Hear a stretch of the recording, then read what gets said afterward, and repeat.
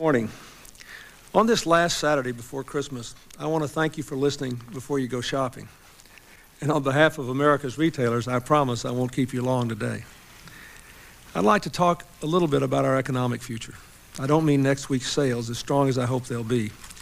I mean the future that you and your children will enjoy as families and as workers in the global economy that is taking shape around us. When I entered office, I pledged that economic renewal would be my highest mission.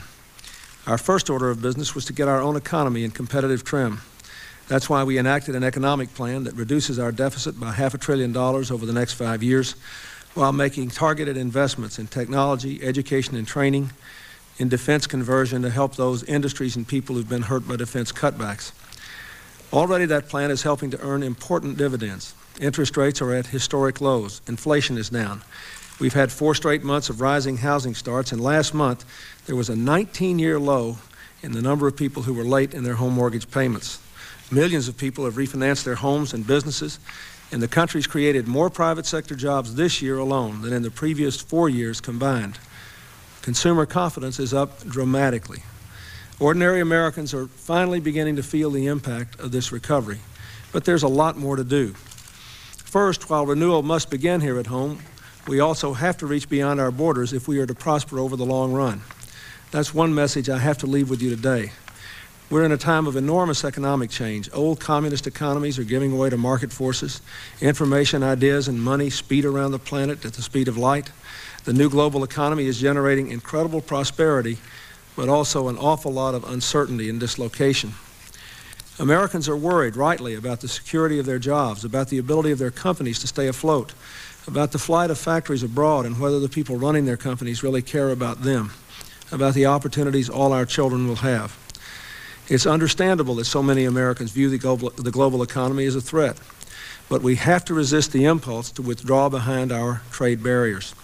From the founding of our republic to the settling of our broad prairies, it's always been in the American character to reach out and shape our own destiny.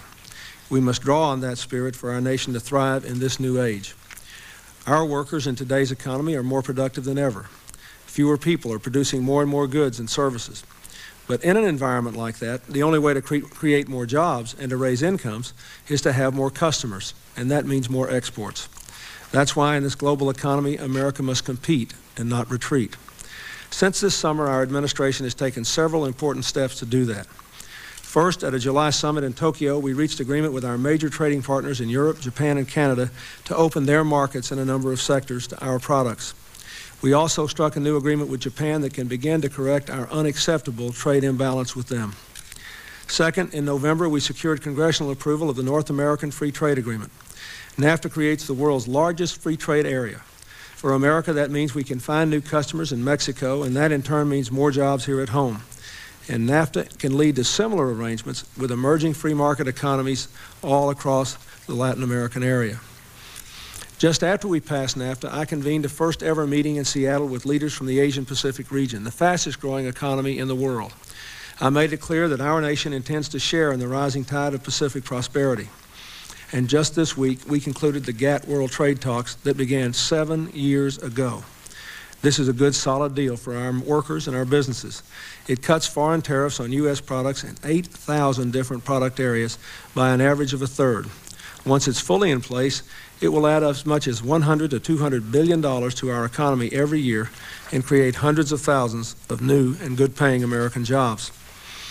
When you put that with the fact that we have removed export controls from over $35 billion in high-tech computers and telecommunications equipment, I'm proud of the strides our country has made toward opening our economy, generating more jobs from trade, and renewal this year.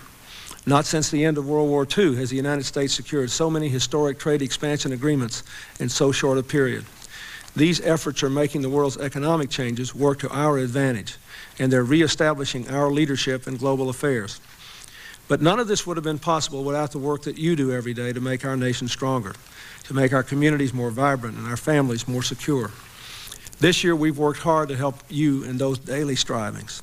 We've put the economic interests of America's broad middle class back at the center of our policies at home, with a fairer tax code, with a tax break to 15 million lower-wage working families to encourage them to keep working and raising their children and to stay off welfare, with passage of the family and medical leave law.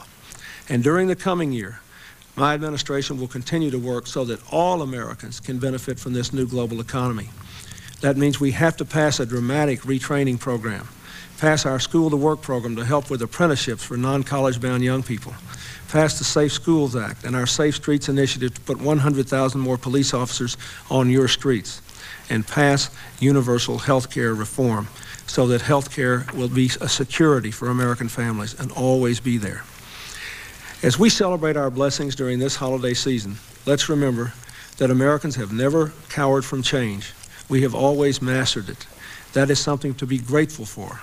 And together, we are going to do it once again. Thanks for listening.